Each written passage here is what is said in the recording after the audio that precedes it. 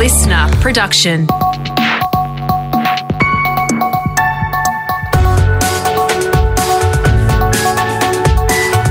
Your morning agenda with Natasha Belling.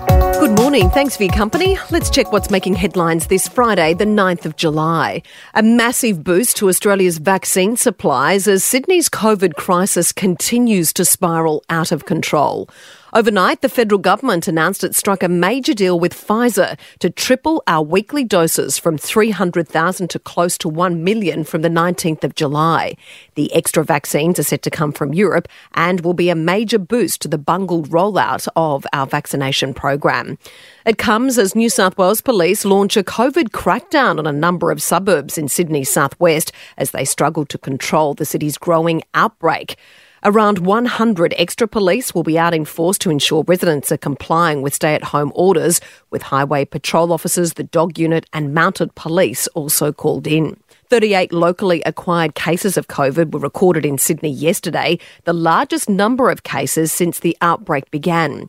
21 of those infections were recorded in the city's southwest. Authorities are concerned about low testing numbers in the area and breaches. New South Wales Assistant Police Commissioner Tony Cook says the force has been left with no choice but to act on the health advice. We have a difficulty in southwest Sydney. This is all about helping our community to comply. Where we do not get that compliance, we will enforce. Be very clear. We are continuing this work in a high visibility sense. We are also continuing it with our community leaders.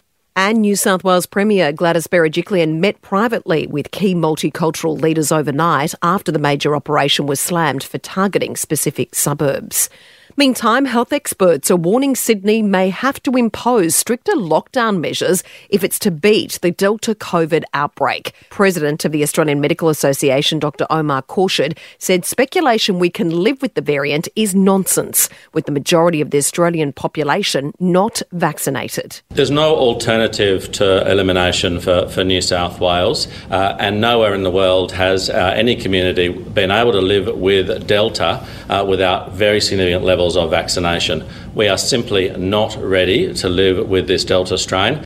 And in breaking news on the COVID front this morning, it's set to be a very different Olympics, with all spectators now banned from attending the Games in Tokyo. Japan has declared a state of emergency as case numbers of the highly contagious Delta variant continue to spread in the country. Health officials yesterday confirmed more than 900 new infections in Tokyo in just one day, and that's the highest number since mid-May. The Games are set to start on the 23rd of July. And the Barty party continues at Wimbledon, with Ash becoming the first Australian woman in 41 years to make the singles final. Barty put on a stunning display to beat Angelique Kerber in straight sets. A moment of relief, a moment of pure excitement. It was something that I never knew if I would feel. And we'll have more on the sensational win coming up shortly in sport. Now let's check what's happening in your state with our reporters on the ground. And we start in New South Wales, and the Department of Education has been hit with a cyber attack just days before Sydney's schools prepare to move to online learning. Teachers have not been able to get access to the department's online portal or access a number of vital resources. Our reporter Siobhan Caulfield has the details from Sydney. Yeah, that's right, Tash. As you said, it comes just days before Sydney schools shift to online learning, and it's prompted calls for the state government to extend the school holidays another week. The department has released a statement saying the attack forced it to deactivate a number of internal systems as a precaution. It says teams have been able to isolate the issue and are working to reactivate services as soon as possible, also admitting the timing creates considerable challenges for teachers preparing for the start of Term 3. The matter has been referred to police and federal agencies. And to Queensland, and businesses across the state are being warned to expect random compliance checks, with the state's contact tracing app mandatory now for a range of new industries from today. Those who don't comply face fines of more than $13,000 or jail time. Our reporter David Shiraz has the details from Brisbane. Good morning, Tash. Well, places like shopping centres, grocery stores, gyms, hairdressers and stadiums are all required to comply with the Check-in Queensland app from today. Health authorities say it's about keeping the economy open and everyone needs to do their part. But the implementation of the app has led to customer abuse, and we're being urged to be patient. Data is only stored for 56 days to assist with contact tracing, but can be accessed by police in exceptional circumstances. Now for the latest in business and finance news this morning, we're joined by Effie Zahos, Editor-at-Large from CanStar. Effie, good morning. Some great news this morning with one of the major banks stepping in to help small businesses struggling during COVID lockdowns with allowing them to defer repayments. Yeah, good morning, Tash. This is good news because generally with the assistance with small business, it's been very ad hoc. I mean, the banks have been there, but it's been very individual or tailored, unlike what we saw last year, say, for personal customers. Blanket decisions were made. People could defer their mortgages, say, up to 6 months and so on.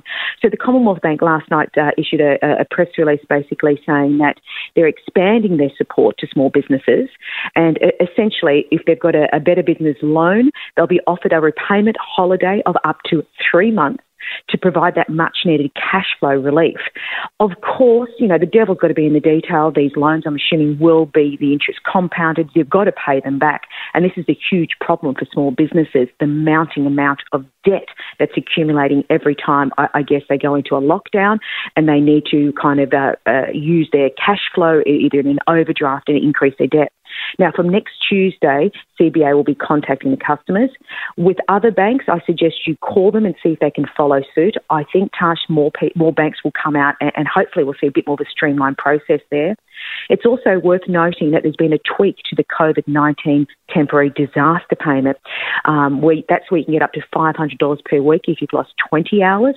That liquid asset test, now that's actually been waived. That's where if you've got more than $10,000 in savings, you wouldn't be able to access it.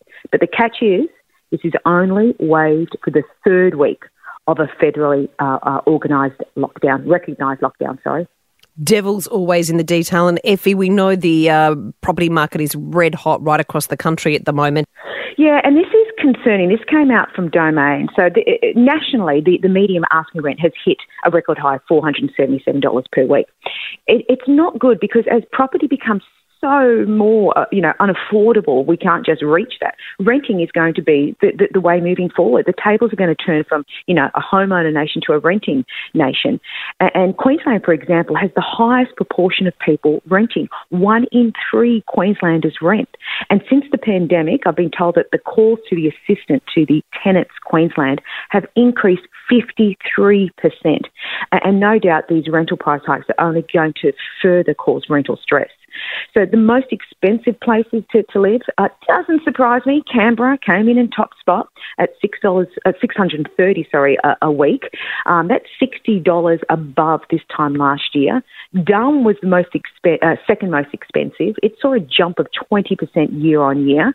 And for the first time, Sydney fell into third spot, $550 per week. If you're looking for affordability, Melbourne and Adelaide, they're on par there. There are a number of reasons why prices have moved, but I guess speaking to some real estate agents, Tash, I'm actually seeing some creative ways that people are kind of getting ahead of their applications and standing out. In some cases, people are now putting photos of pets on their application to get across the line, just to show the landlords that they haven't got a Great Dane, they've only got a Chihuahua. Please accept us in. And if the puppy's cute, winning. Thanks so much, Effie. Thanks, Josh. Time for sport now with Brett Thomas. And Brett, as we mentioned earlier, a sensational win overnight for Ash Barty at Wimbledon, and now she is hoping to follow in the footsteps of her idol Yvonne Goolagong-Cawley after a sensational win last night. Yes, good morning, Tash. As you said, one win away from matching her idol, who first lifted the Wimbledon trophy 50 years ago. She's the last Aussie woman to make the final back in 1980. Barty broke that drought overnight, holding her nerve to beat Angelique Kerber in the semi-finals, and told Nine it is a childhood dream come true. I've had an incredible journey. I've had ups and downs and everything in between, and I wouldn't change one day or one moment or one kind of road that we've taken in my path and my journey. It's been unique, incredible, it's been tough. enough. Great win. Kerber, a former champion back in 2018 in sensational form, actually led Barty 5-2 in the second. Barty fought back, took it to a tiebreak where she dominated. Next up, it's Karolina Pliskova, who was also into the Wimbledon final for the first time. So looking forward to that. Hopefully she can go one better and lift that trophy on the weekend. And after the earlier breaches with the NRL, this is extraordinary, this story, Brett. Queensland's Origin side has been rocked by a COVID breach ahead of Game 3. Yeah, this beggars belief. Jai Arrow has spent his first night in isolation. He was sensationally booted from Maroons camp on the Gold Coast for allegedly breaching COVID protocols by bringing an unregistered guest into the team hotel. In a statement, the Bunny Star says he's truly sorry for his actions, knowing he's let a lot of people down.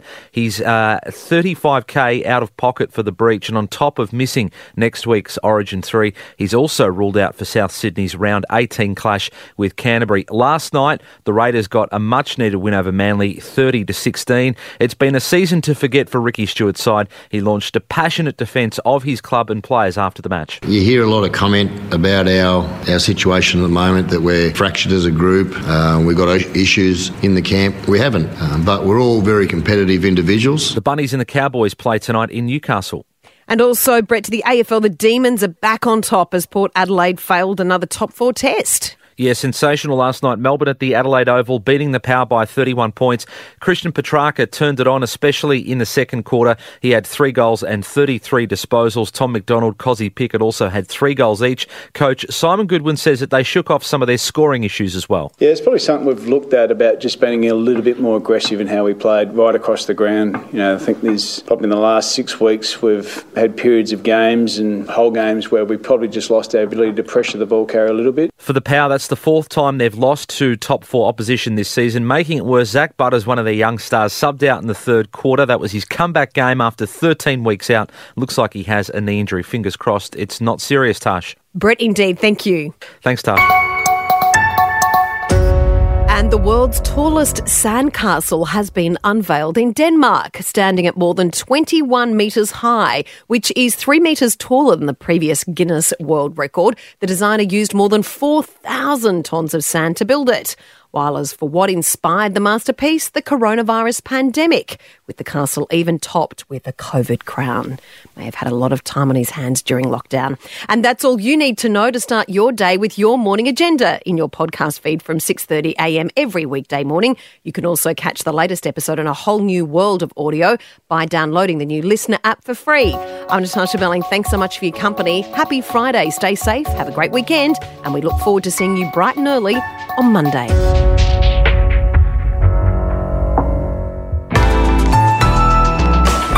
Listener.